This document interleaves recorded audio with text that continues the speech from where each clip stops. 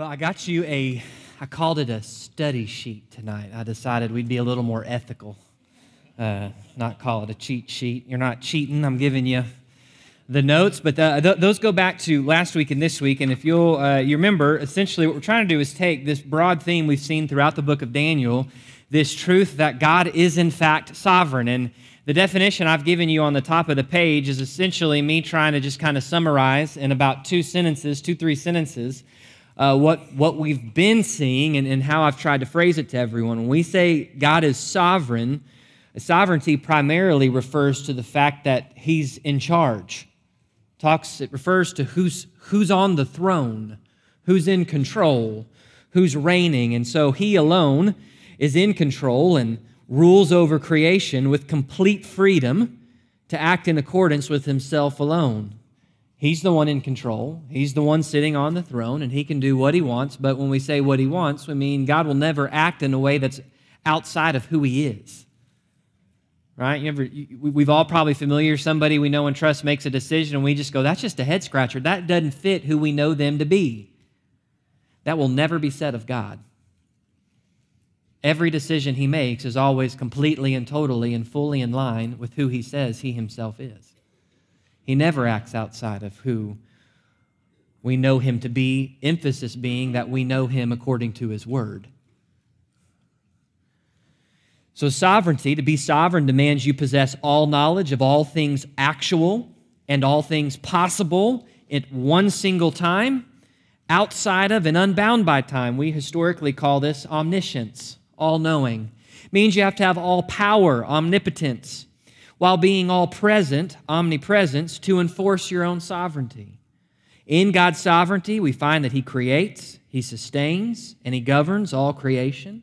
He acts to redeem creation according to His plan, and He rules creation outside of time, but He relates to His creation, us being the pinnacle, within time. That is really a broad summary of everything we've said about God's sovereignty. In God's sovereignty, He foreknows from our perspective all things. He knows what decisions could be made. He knows what decisions will be made. We know that when it comes to the will of God, in Scripture, most of God's will is actually tangibly, clearly spelled out in Scripture. This is God's will for your life, church family, that you abstain, that you flee from sexual morality, your sanctification. Pray without ceasing, give thanks always, for this is God's will for you. So much of God's will for us is spelled out clearly. We don't have to ask any questions. Now, typically, we get hung up on those questions of, well, what's God's will? Do I take this job? Do I marry this person? Do I date this person? Do I retire this year? Do I retire in 5 years? Those kinds of questions. And those are real tangible questions that our God, who is sovereign, has a real plan and purpose for our lives. He has answers and questions to those, or answers to those questions. And there's a variety of ways He leads us in that, in which we have to make decisions. So we said, how do we make decisions in this? How do we walk through this? And so we walked through a couple things last week. We said, one, we've got to do it from when you look cover to cover in Scripture, how do people make decisions? How do people respond to a sovereign God? It is always intended to be from a posture of humility. God opposes who? The proud. God exalts who? The humble. So if you want to walk with God, if you want to make decisions that are reflective of His sovereignty, it is always from a posture of humility. A posture of humility means it's focused on the glory of God. It repents of any known sin. It surrenders its personal will to the will of God. Not my will, but yours be done. And a posture of humility recognizes that God alone is the only authority. So let me just go back and preemphasize this. You cannot be in a posture of humility with God if you are not saved. If you are not in Christ, if you are in sin, meaning you're in the same sin nature that you were conceived in, that you came out of your mother's womb into this world in, the sin nature, which according to Ephesians 2 is an active rebellion against God and stands accountable before God for all its sinful actions. If that's what it means to be outside of Christ, to be a sinner. To be in that place is, by definition in Scripture, pride. It's to be in a proud place. You, as a sinner, believe you are the sovereign of your own life. So you, by definition, as a sinner, as someone not saved, cannot walk in a posture of humility with God. You can't. So when we say that how we make decisions from a posture of humility, it goes back to what I've said the last several Sundays. It means, first and foremost, you actually have to have a true relationship with Jesus Christ, which means you have responded to Jesus Christ at some point in your life, not on the basis of your family heritage and family religion, not on the basis of your works, because no amount of godly works will get you into heaven. Jesus is emphatic about that. He said, there will be people on Judgment Day who say, Jesus, here's the list of everything I've done in your name, and I will look at them and say, depart from me to hell, I do not know you. Works don't bring you to Jesus. Only the grace of God, which you and I don't deserve and cannot earn, which is received through faith in the person and work of Jesus Christ, will save. For by grace through faith you have been saved, not by works of righteousness, lest any man should boast, but is the free gift of God. Ephesians 2, 8 through 9. We say person and work of Jesus Christ, we mean Jesus Christ, who 2,000 years ago took on full humanity, was born to a virgin there in the town of Bethlehem, who spent several years as essentially a exile in Egypt, to come back to grow up in the region of Nazareth outside of Galilee, to around the age of 30 step onto the scene and proclaim that he is fully God and fully man. And not only is he fully God, he's not fully God because he was a really good man that God looked down and said, we'll make you the Christ, Jesus. No. Jesus is the Word, according to John 1. And he has always existed. He is always God. He is not a created being. He is not a human like you and me. In the same sense, he has always been God. Which is why it's so significant. His appearance over the river Tigris in Daniel 10 is the same as his appearance in Revelation 1. He's always been God. He is God. And at a specific moment in the fullness of time, he not only continued to be fully God, but he became fully human, with the ability to experience life in this world the same way you and I do. He was faced temptation, but in every way like you and I, but said no where we fell. He lived the life we failed to live. He died the death we deserve, and he did not. And in his righteousness, we can be made right with God. So when we say the person and work of Jesus Christ, we mean clearly the person and work of Jesus Christ as revealed in his holy word, not the person and work of Jesus Christ as Islam might say, or Jehovah's Witness might say, or Mormonism might say, or Buddhism might say, or progressivism might say, or whatever ism might say. We specifically mean the person and work of Jesus Christ as he reveals himself in his only authoritative word. Now, having said that, and I harp on that, and most of y'all will know why, because I thoroughly believe today there are many people in our churches who don't actually know Jesus Christ. So hear that this be the gospel call. You cannot walk humbly with Jesus Christ if you don't know him, and the only way to know him is by grace through faith in who he is and what he's done. That recognizes who he is as Lord.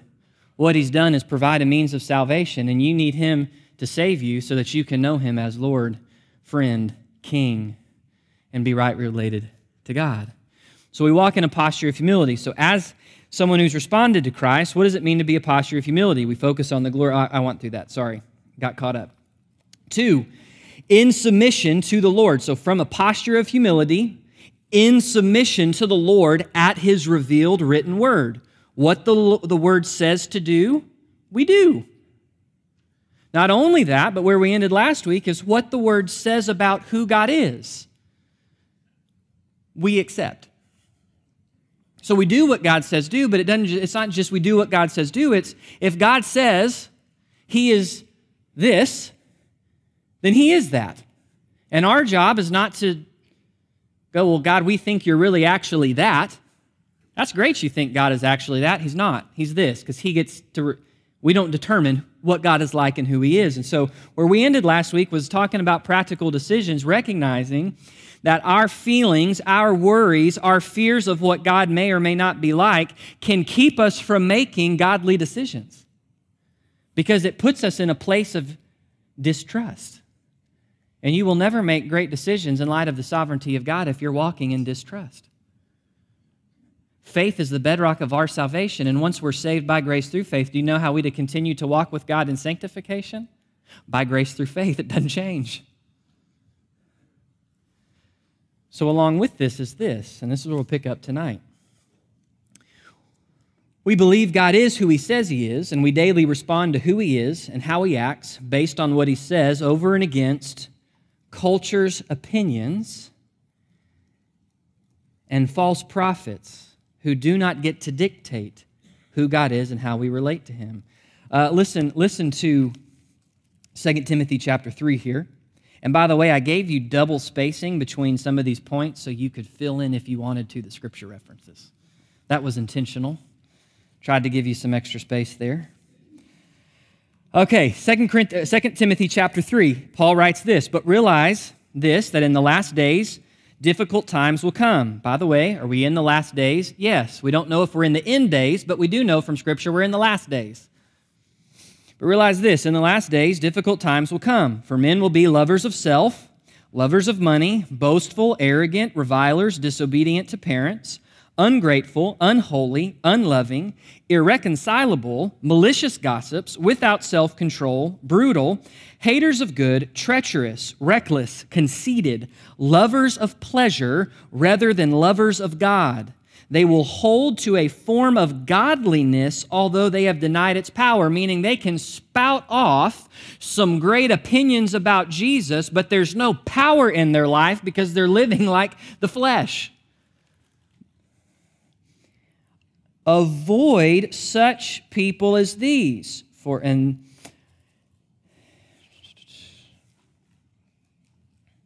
then he says, drop down, verse 10. "Now you, Timothy, followed my teaching, conduct, purpose, faith, patience, love, perseverance, persecutions, and sufferings." It says, "Indeed, all who desire to live," verse 12, "godly in Christ Jesus will be persecuted. But evil men and impostors will proceed from bad to worse, deceiving and being deceived. You, however," and he calls him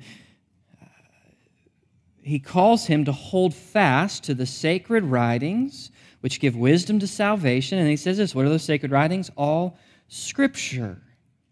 Mentions elsewhere in 2 Timothy that men will accumulate people who will tickle their ears. Listen to what 2 John verse 7 says. "For many deceivers have gone out into the world, those who do not acknowledge Jesus Christ as coming in the flesh. This is the deceiver and the Antichrist. Watch yourself, that you do not lose heart, that you do not lose what we have accomplished, but that you receive a full reward. Anyone who goes too far and does not abide in the teaching of Christ does not have God. The one who abides in the teaching of Christ, he has both the Father and the Son. So if anyone comes to you and does not bring this teaching, do not receive them into your house and do not give them a greeting. For the one who gives him a greeting participates in his evil deeds." And then we could read the whole letter of Jude, and here's the point. We live in days and times where there are opinions from a lost world about who Jesus is. And again, it goes back to the isms. I don't care what religion you put up there, what cult you put up there, what secular ideology you put up there. None of them get to dictate who Jesus is to us. You don't wrestle with the Jesus of America, you wrestle with the Jesus of reality. You don't wrestle with, go on. But in addition to this, we recognize that there's not just secular culture. By secular, I mean those which are clearly lost, not in the Word. There's going to be false prophets who know how to take Scripture and utilize it and twist it to all different means. And by the way, this can take a lot of different forms. It can come across like what we'd label today progressive Christianity, which says any sexual expression is okay, even though Scripture's really clear it's not. God's intention for sexuality is a biological male, a biological female, created equally in the image of God, who express their sexuality in light of the way the sex God made them inside the confines and covenant of marriage alone. Progressive Christianity, which would take and say we're gonna base ethical truth on things other than mankind being in the image of God. So we're going to base ethical truth on your geopolitical tie. We're going to base ethical truth on your religious tie, on your ethnic tie. We can come in. There's all sorts of things that the great danger of progressive Christianity is we'll quote Bible verses to try and justify it. And by the way, never forget, you can take any Bible verse to justify any sin. You know who does it? Satan. It's in the Bible. But there's other forms.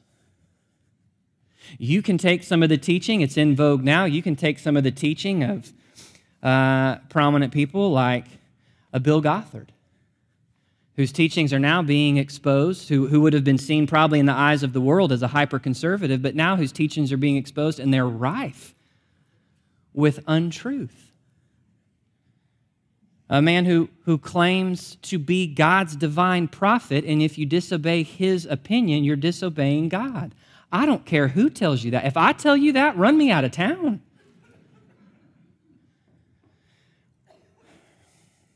So there's dangers here. There's dangers here.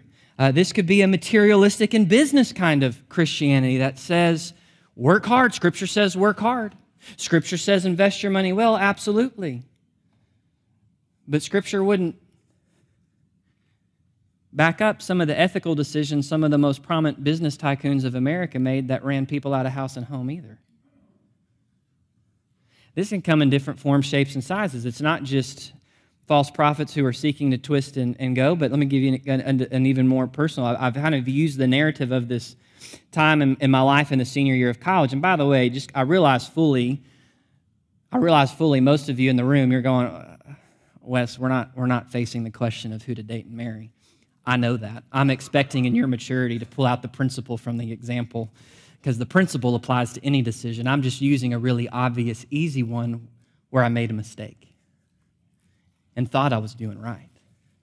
See, here's part of the problem. In that time of moving forward, thinking I'm supposed to marry this girl who by every standard, by every checkbox, looks to be exactly right. God's hand on this. Look at how he's provided. I mean, there's a whole case that could be made if I walked you through the whole story. Getting there in the senior year of college. But here's part of the problem is way back when, I got some very, very bad advice about who God is and his guidance for dating from somebody who espoused some principles that if I had known better, and because I was so young as a teenager, if I had compared them to the Word of God, it would have been easy to go, what I mean by this is there was a very prominent book that came out when I was a teenager called I Kissed Dating Goodbye. And it went through youth groups like crazy. And it was this whole radical, you only date for the purpose of marriage, you don't just date around. That's great, I affirm that. You shouldn't date to just date around. But it went so far beyond that. In fact, one day, when I think right after college, my mom was reading that book with my sister. And she said, oh my goodness, I owe you an apology. I should never have let you read this at 13. I now know why you're so messed up. Now, here's the irony. The guy who wrote that book that we plunged millions of dollars into and sent all over the place, the guy who wrote that book, who was a pastor, has now completely stepped down from being a pastor, has divorced his wife. Not only that, has completely and totally renounced his faith. And some said, well, maybe, no. Some progressive Christians kind of stepped and said, well, maybe you're not really renouncing your faith. He said, no, I'm theologically trained. I am renouncing my faith. You're wrong too. There was some very clearly advice in this book that was paraded around everywhere that clearly was not of the Holy Spirit, because it's written by a man who may not even be a believer if he persists in his unbelief now. So here's what I mean when I say that when it comes to making decisions, we cannot let culture's opinions or false prophets or the opinions of anybody dictate who God is. Our understanding of who God is, of how he relates to us, has to be completely and totally and thoroughly based on Scripture. You should always check me according to Scripture, just like I check anything you bring to me according to Scripture. My job as pastor is never to preach to you my opinions. It's why I preach verse by verse most of the time. Your job is to give you God's Word. My opinions won't give you the perfect impression of God, because sometimes I've got bad impressions of God that aren't right. God's Word corrects that. So we've got to make sure that our understanding of God, His will and His ways, is thoroughly grounded in Scripture and not just based on people's opinions, our community, bad Christian advice, and lousy pastors, and et cetera, et cetera, et cetera. So if we're going to make decisions in light of God's sovereignty, it has got to be that we submit to what His Word says, which also means we allow His Word to correct us in places we've been off. And so how does that happen? We'll get to that here in a second. That's as we read His Word, meditate on His Word in conjunction with, because it's not just on us, the Holy Spirit of God Himself living inside us, who helps us understand the Word and apply it. So we submit to His Word. How do we make decisions? Move to the next one. We thoroughly bathe our lives and decisions in biblically driven prayer, meaning if we do what God tells us to do and we believe what God tells us to believe, it also means we need to pray how God tells us to pray. Matthew chapter 6. Pray then in this way, Our Father who is in heaven, hallowed be your name. Worship, adoration. Your kingdom come, your will be done on earth as it is in heaven. Petition for His will. Give us this day our daily bread, acknowledging the need for our basic needs for His provision. And forgive us our debts as we have forgiven our debtors. And do not lead us into temptation, but deliver us from evil. We find 1 Thessalonians chapter 5. We worship Him through prayer of praise and petition. 1 Thessalonians chapter 5 says this: Rejoice always, pray without ceasing, and in everything give thanks, for this is God's will for you in Christ Jesus.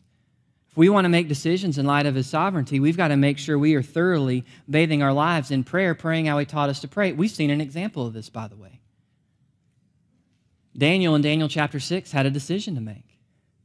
Do you continue to pray, or do you find a way to excuse your lack of prayer to get by with not being thrown in the lion's den according to the decree of Darius? And if you'll remember, when we looked through Daniel 6, there's this interesting statement. It says that when he bowed and prayed, the first thing it says is he spent time thanksgiving to God. And I just remember working through that passage that week in my own study going, so here's a guy who literally is going to pray with his window open. He knows he's going to get caught. He knows he's going to the lion's den. And when he bows down in prayer, the first words out of his mouth aren't petition, they're praise. Is that my life? Not only this, be anxious for nothing, in everything in prayer and supplication with thanksgiving. Let your requests be made known to God, that the peace of God, which surpasses all understanding, may guard your hearts and minds in Christ Jesus. You want to know part of the way that we cure, the part of the ability to, as we make decisions, not be driven and consumed by worry and control and panic over those decisions? There is a direct correlation to our worry and a lack of thanksgiving of God.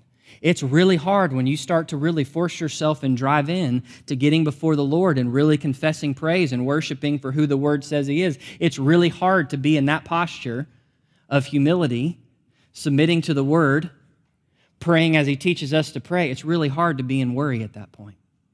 And by the way, if I could go back to, let's go back to the decision of when Wes was about to marry someone that God didn't have for him to marry. Behind that truly was ultimately a period of life where I was terrified through my mind about the uncertainty of the future. That's really what was going on backing up a year prior. Is I'm someone who probably at that point in life especially hadn't acknowledged I really like the safety of feeling like I have some control and knowing where the car's going. And right now, there's just a giant question mark as what comes after school, and I don't have a clue where the car's going. And God, you've got a plan for me, and you'll guide me, but I better follow you perfectly or it's going to all mess up. Now, you can already see, I've already started to move away from what God teaches me about his grace. I've already started to move away from God, how God shows himself sovereign by intervening in the life of a saint. I've already started to pull away a little bit from Scripture in my worry and fear. And oh, what a course correction it would have been if I had just come before the Lord and said, Lord, I'm absolutely terrified about what's coming next year, and I have no clue what it is, and stuff's coming down to the wire. How am I going to provide for myself? I don't want to have to move back home. What's seminary going to look like? Oh, but Lord, even though young men grow tired and weary and may stumble and fall, you do not grow weary. Your ways are unscrutable. Oh, you Father, whose understanding is above and beyond all. Oh, you who has written the days that are ordained for me. Oh, you who loves me enough to die for me in the midst of my sin, to call me out in the midst of my rebellion, but somehow as your own child, you're just going to keep silent. That doesn't make any logical sense whatsoever. Oh, how there could have been a course correction if in my life I had just spent true time in my daily walk with the Lord, seeking to bow before him and praying as he teaches me to pray by worshiping him through praise and thanksgiving. We pray and petition for his will to be done. We already saw that in Matthew 6. Our Father in heaven, your kingdom come, your will be done. Jesus in the Garden of Gethsemane, Lord, here's my request. If there's any way this can be accomplished, let the cup pass from me, but if not my will, yours be done. Submission to his will. We pray for his will to be done. Not only this, but you say, well, man, okay, God, I've got this potential job that's coming up. I'm praying for your will to be done. How do I decide about this job? I really need wisdom. Oh, life circumstances have caused me to realize that I don't have enough wisdom to know what to do. Well, this is wonderful, because God says in James, if any of you lacks wisdom, let him pray for it, and God, who delights to give abundantly to all, will give him his wisdom. But let him pray in confidence, in faith, for the one who doubts will be tossed like the sea. Listen to what Paul prays for the Colossians. Colossians chapter 1, verse 9. For this reason, since the day we heard of your faith, we have not ceased to pray for you and to ask that you may be filled with the knowledge of his will in all spiritual wisdom and understanding, so that you will walk in a manner worthy of the Lord to please him in all respects, bearing fruit in every good work and increasing in the knowledge of God, strengthened with all power according to his glorious might, for the attaining of steadfastness and patience, joyously giving thanks to the Father who has qualified us to share in the inheritance of the saints in light. He says, since the day we heard of your faith, you, by the way, Colossians, whom we've never met, Paul's never met them in person. This is not a church he planted. He just heard about him, and he wrote him a letter, and he said, since we heard about your coming to faith in Christ, we've been praying for you.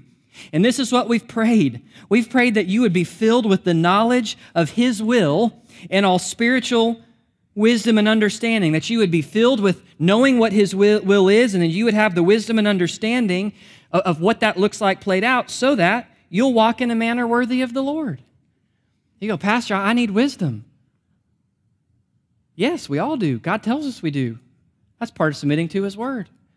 I need wisdom to know what to do. Wonderful news is God teaches us to pray and ask him for wisdom with the expectation that he actually delights to give us wisdom to know what his will is and make the right decision. That's good news. Now, we may have to wait on his timing for some answers, in which case the problem is not his giving of wisdom. The problem is our impatience to want our timeline. And then that takes us back to being humble and going, Lord, ooh, wow, I recognize I've got some expectations here. I've got a timeline for how you're supposed to bring marriage in my life, and this may not be your timeline, and I need to come back over here and lay this down to you.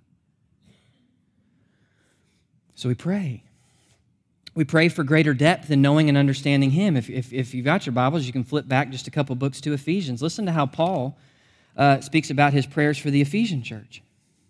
It says in Ephesians 1:15, for this reason I too, having heard of the faith of the Lord Jesus, which exists among you and your love for all the saints, do not cease giving thanks for you, while making mention of you in my prayers, that the God of our Lord Jesus Christ, the Father of glory, may give to you a spirit of wisdom and revelation in the knowledge of God, I pray that the eyes of your heart may be enlightened so that you will know what is the hope of his calling, what are the riches of the glory of his inheritance in the saints, and what is the surpassing greatness of his power toward us who believe.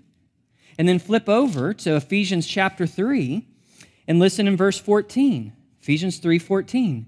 For this reason I bow my knees before the Father, from whom every family in heaven and on earth derives its name, that he would grant you, according to the riches of his glory, to be strengthened with power through his Spirit in the inner man, so that Christ may dwell in your hearts through faith, and that you, being rooted and grounded in love, may be able to comprehend with all the saints what is the breadth and length and height and depth, and to know the love of Christ which surpasses knowledge, that you may be filled up to all the fullness of God. These are all different ways of praying. He is praying that the Ephesian church would grow in their depth and understanding and relationship with God. And that in growing in their relationship with God and growing in their understanding of who God really is, that it would lead to a greater fullness of living out the Christian life and walking with God in intimacy of fellowship. We pray for a greater depth in knowing and understanding Him. In all of this, we pray and petition and supplicate for each other in accordance with the Word of God. Most of these prayers are all in the context of someone praying for someone else. Man, I don't know what to pray for our church family, would you please just commit to pray every day, Colossians 1, 9 through 11, and those other two passages in Ephesians? If we'd all just pray that, woo! We pray according to the will of God for each other. We pray, and let me just back up, we pray for each other. And by the way, from what I can tell, we do a good job of that, church family. May we do an even better job to sustain and support each other in prayer. I'm so grateful for how this church prays. I'm delighted in how we pray, and I hope that we continue to learn how to pray even greater and better. And church family, as we pray like it actually matters because it does. Moses got before God, and God said, the people of Israel, that's it, their idolatry's too much. I'm going to bring the hammer down. And Moses got before him and prayed. He interceded on their behalf. He prayed like it mattered, and it did, because God said, in light of your prayer, in light of your request, I will stay my wrath for this moment. The people of Nineveh prayed in repentance like it mattered, and God said, I hear your cries of repentance, and I'll spare you. Elijah, according to James, a man just like us, puts his pants on one leg at a time. If they had pants, I'm not really sure, I don't think they had pants, but put his girdle on one lace at a time, just like we would if we did that. Elijah prayed what God told him to pray like it mattered, and it did. Paul at the end of Ephesians and the end of Colossians in similar ways tells the people he's writing to, would you please pray for me that God would open doors for me to share the gospel, and that I would have the wisdom, boldness, and courage to say what he wants me to say, how he wants me to say it. Paul didn't ask him to pray because it was just what he's supposed to do. He asked him to pray because somewhere in Paul's understanding, he really felt like if people were praying to the Lord in line with his will for those doors, it mattered. We have got to pray the things Scripture teaches us to pray, not out of a rote formula that's nothing more than mundane religion in the worldly sense of that word. And we must also resist praying in fear and panic, hoping that God will hear and respond. We got to pray confident of who God is and what He tells us to pray like it matters, because it does. And I am firmly convicted one of the reasons we fail in the American church to see God move in some of the ways we see in Scripture is because, in truth, American churches, we don't really pray like it matters from a posture of humility, driven in submission to the Word of God, praying how God's Word teaches us to pray. We pray because it's the thing to do. We offer the right formula up, but at the end of the day, God doesn't have to show up today. We've got the most eloquent speaker. We've got the best band. We've got the best lighting. Here's your honored box, God. Please sit here while we perform for you. Now, we would never think that's what we do, but if we look at our actions, that's what we do a lot of the time. It's how we live our personal lives a lot of the time. And when you read Scripture, if you want to make decisions in light of God's sovereignty, think about Daniel 1 through 6, church family. How many heavy, weighty things faced those young boys in those chapters. And in nearly every place where they had a chance, what did you see them doing? They prayed. They sought the Lord in prayer like it mattered, because it does. So we thoroughly bathe our lives and decisions in biblically driven prayer. And by the way, that means some things you're going to get to pray a long time about. Some things you're going to pray for your whole life.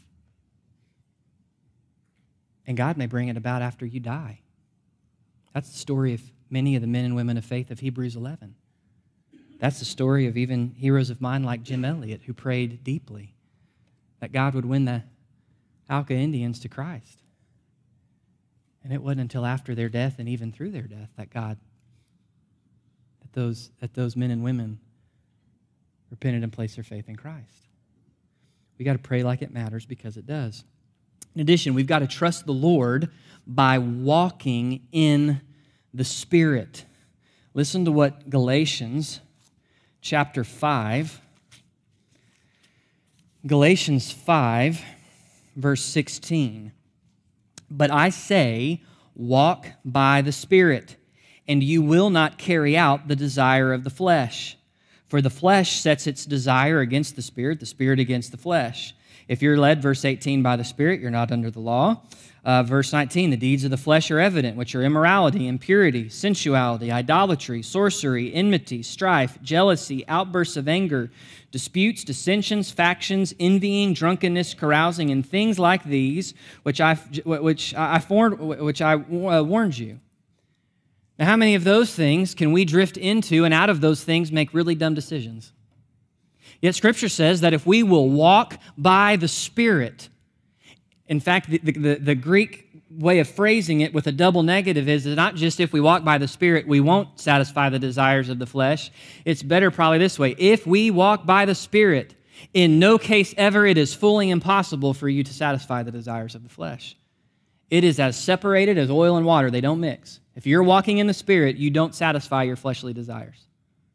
And vice versa. If you are satisfying your fleshly desires, it means not that you're not saved, but as a saved person, you're not actually actively walking by and in and with the Holy Spirit. And so, church family, let me phrase it to you this way. If you want to make godly decisions in light of God's sovereignty that are God's will for your life, walk by the Spirit.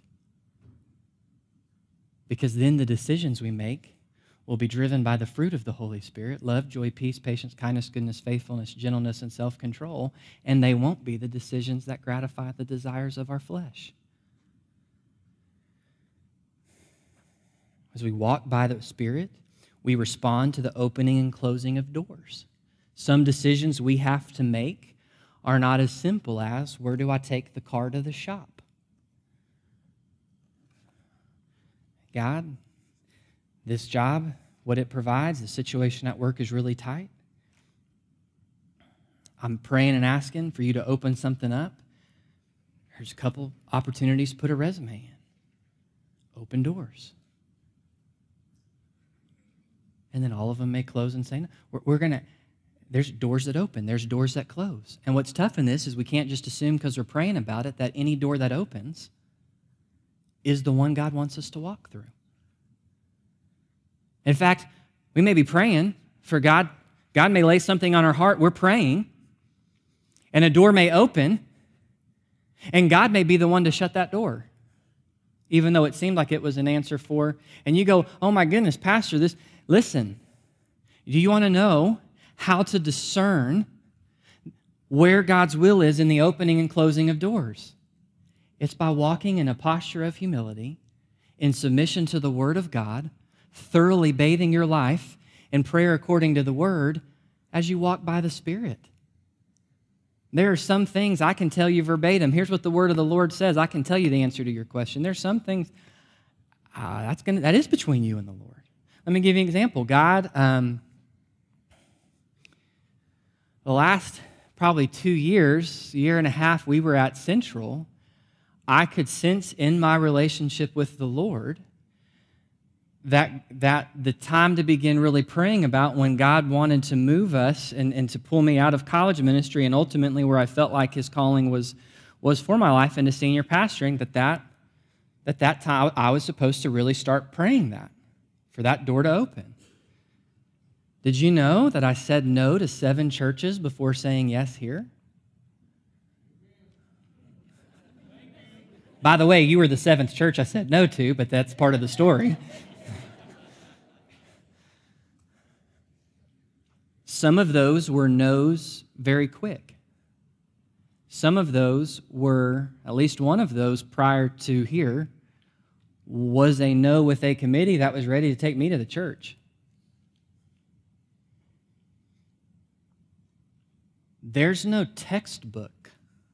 I mean, there is. I've already given you the cheat sheet for the textbook, what the Word of God tells us. Walk humbly, submit to the Word, walk by the Spirit, His leadership, His guidance. But you and I have to learn how to do that. And by the way, walking by the Spirit, just to be clear to all of us, takes time to grow in maturity, to grow in your sensitivity to the Spirit's leadings, to grow in hearing, because sometimes you and I think we hear what the Spirit wants us to do.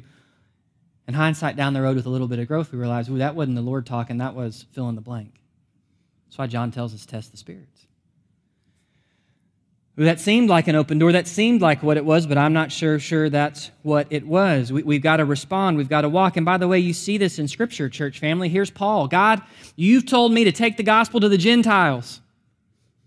Here I am. Here is all of Asia unexplored, ready to hear the gospel. Open the door, Lord. No, Paul. Open the door, Lord. No, Paul. Open the door, Lord. No, Paul.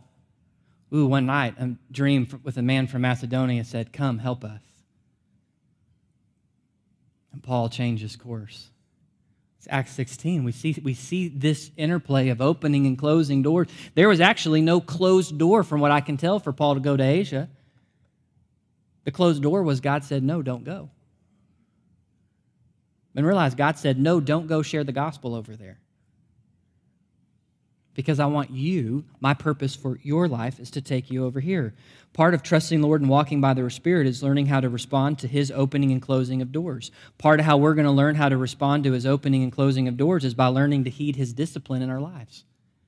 Proverbs 3 says He disciplines those whom He loves. Hebrews chapter 12, verses 3 through 13 really unpack that in our lives. And I'll just remind all of us, when Scripture uses the term discipline, it does not mean only corrective discipline. If you're like me and when you messed up as a little kid, it meant daddy's paddle came out or the belt, depending on where you were and what time it was. When you hear discipline, my mind jumps instantly to correction. I've done something wrong, and now I'm getting the correction. That is not the only meaning of the word discipline in Scripture. There's 2 sides to discipline. One side is corrective. The other side is instructive. My high school football days were awesome, but we played what I call Iron Man football. We played 11-man football, and 8 of us played both ways. My junior year, there were 6 games I never stepped off the field at varsity football level, not even a play. Now, to do that, because we were a smaller sized team, what that meant inversely is we ran a lot of sprints. In this weather, in full pads. It's miserable, in case you're wondering. It's discipline, but not because we were in trouble, but because our coaches were preparing us for a purpose that you can't be ready for by sitting on your couch in the air conditioning eating ice cream cones. Discipline is both ways. And so God, out of His immense love that He showed for us in putting His Son on the cross, intervenes in our lives to correct us when we step awry, the conviction of the Holy Spirit within, and also to instruct us, to train us, to prepare us, to equip us. And I've got news for all of us in this room. Every one of us in this room are a different physical age. And some of us, and we're also, inversely, different spiritual ages. My 29th spiritual birthday is coming up in 2 weeks, August 14th. We're also at different mature levels. And here's the news. I don't care what your age is physically or spiritually, what level of maturity you are with Jesus, if you're this side of heaven, and as best I can tell, all of us are right now, God is going to discipline you. And not one of us is too mature for his instruction. It means there's times we may be following him and feel really sure he's leading us down this path, and then it all falls apart. It may be, well, I can't say that. We're following him, he leads us to this path, and it all falls apart. Well, it's not because we're not following him, but it may be because he's trying to train us and prepare us and equip us. There's some stuff I went through in the last year and a half at Central that was absolute misery. I had to step in and do some things I don't ever want to have to do again. I also firmly believe if that opportunity had not presented itself and I had not followed the Lord into that, I couldn't be ready to come and serve as your pastor. It was instructive. It was discipline. Vice versa. The girl that I thought I'm supposed to marry. I think what happened when I look back is clear as day. I had a choice, date her or not date her. I go back and forth on if I should or shouldn't have. But I had a choice, date her or not date her. The problem was not whether to date her or not date her. If I had not dated her, problem solved. She wasn't who I was going to marry anyways. If I had dated her, the reality was if I had done it in wisdom and humility with the Lord, we would have eventually hit a point where it would have been obvious this is just not what the Lord has. For one reason or another, we would have gotten there because the Lord would have led us there. So, why didn't God stop me from dating her? Well, because God gives us the opportunity to make good choices or to make dumb choices, and both for the purpose of disciplining us, to instruct us, and here's how but part of what Hebrews says is you'll know you're a child of God if God does discipline you. The presence of his discipline is a sign that we're his child, and not just that we're loved. And so when I came to a point in that relationship where I actively believed this is who I'm supposed to marry, and I am now taking tangible steps to make that happen, steps that are going to alter other parts of my life, God pulled the leash. Misery set in my spirit and soul. I could find no peace. Misery that drove me to humble myself before the Lord.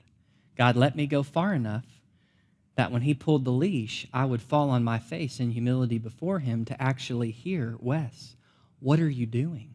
I've not led you here. Because our God disciplines. He corrects us. The Lord is my shepherd, I shall not want. Yea, though I walk through the valley of the shadow of death, your rod and your staff, your means of protection and your means of correction, comfort me.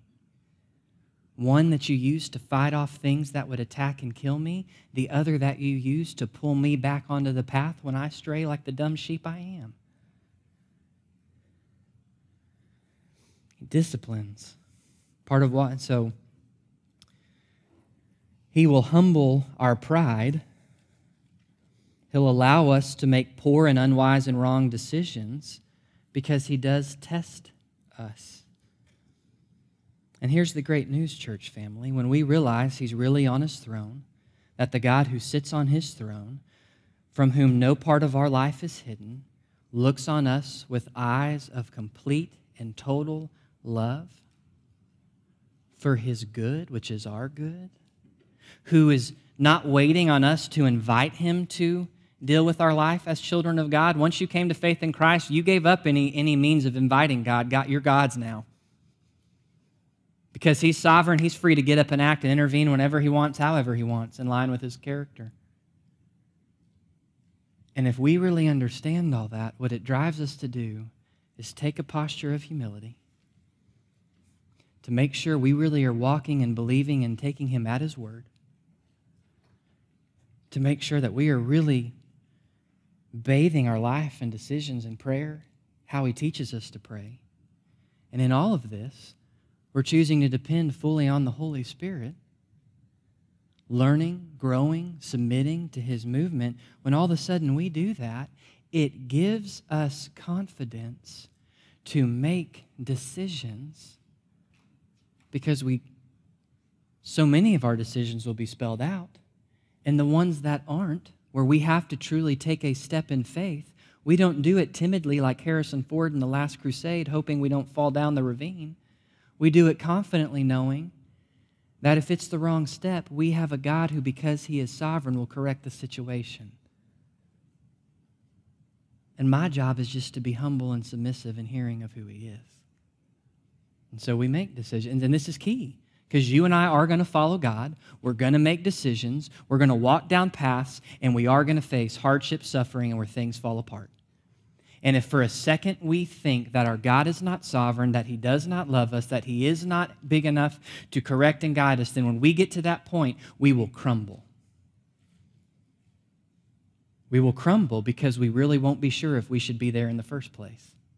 Which is why I say, if you get to a point where you go, I think I'm in the wrong, the Spirit's convicting me, great. The great news is, humble yourself, confess to the Lord, and pay attention, and let him pick you up and put you right back where he wants you. But it also means, inversely, if we follow the Lord and everything falls apart, then we can, like Job, with confidence in the midst of our agony, praise, Lord, you give and Lord, you take away. Blessed be your name. The God and rock of my salvation, be exalted forever. So we've hit time. There's more I could say to tie it in a nice little bow, but I told you we'd end on time, so I'm going to end on time. Appreciate you, church family. We will close out Daniel this Sunday as we move into August, awaiting for what summer's really going to feel like, since we all know June and July are just a preview. So anyways, let me pray, and we'll conclude our time. Jesus, thank you that you are sovereign. Thank you that you do give us clear guidance on how to make decisions. Because, Lord, at the end of the day, there is no being in all of creation that desires us to make decisions in line with your will more than you. Lord, to pray your will be done, your kingdom come is to pray exactly what is the heartbeat behind you, who knows all things and has all power. Lord, you actually can make your will happen. We can't make barely anything happen. So, Father, may we be people here at First Baptist who walk humbly with you. May we be a people who submit to your word over and against our feelings, culture's opinions, what others may say. May we be a people who pray persistently as you teach us how to pray. May we be a people, Lord, who, Holy Spirit, who truly walk with you. A people who at the end of the day, Lord, are driven to love you with the totality of our being. Because, Father, you have strengthened us in our inner being to know and comprehend all together as the saints what is your height, depth, breadth, and width, what is the love of your love for us in Christ Jesus, so, Lord, that we would live out your fullness. We love you, Lord, because you first have loved us. Oh, Lord, may that just sink home tonight. That you who are sovereign have a disposition toward us of loving kindness, and you delight to save sinners. You delight to reconcile rebels. You delight to sanctify, to lead, to guide, to shepherd your children, all for a glorious end. You're good, Jesus. Thank you. It's in your name we pray. Amen.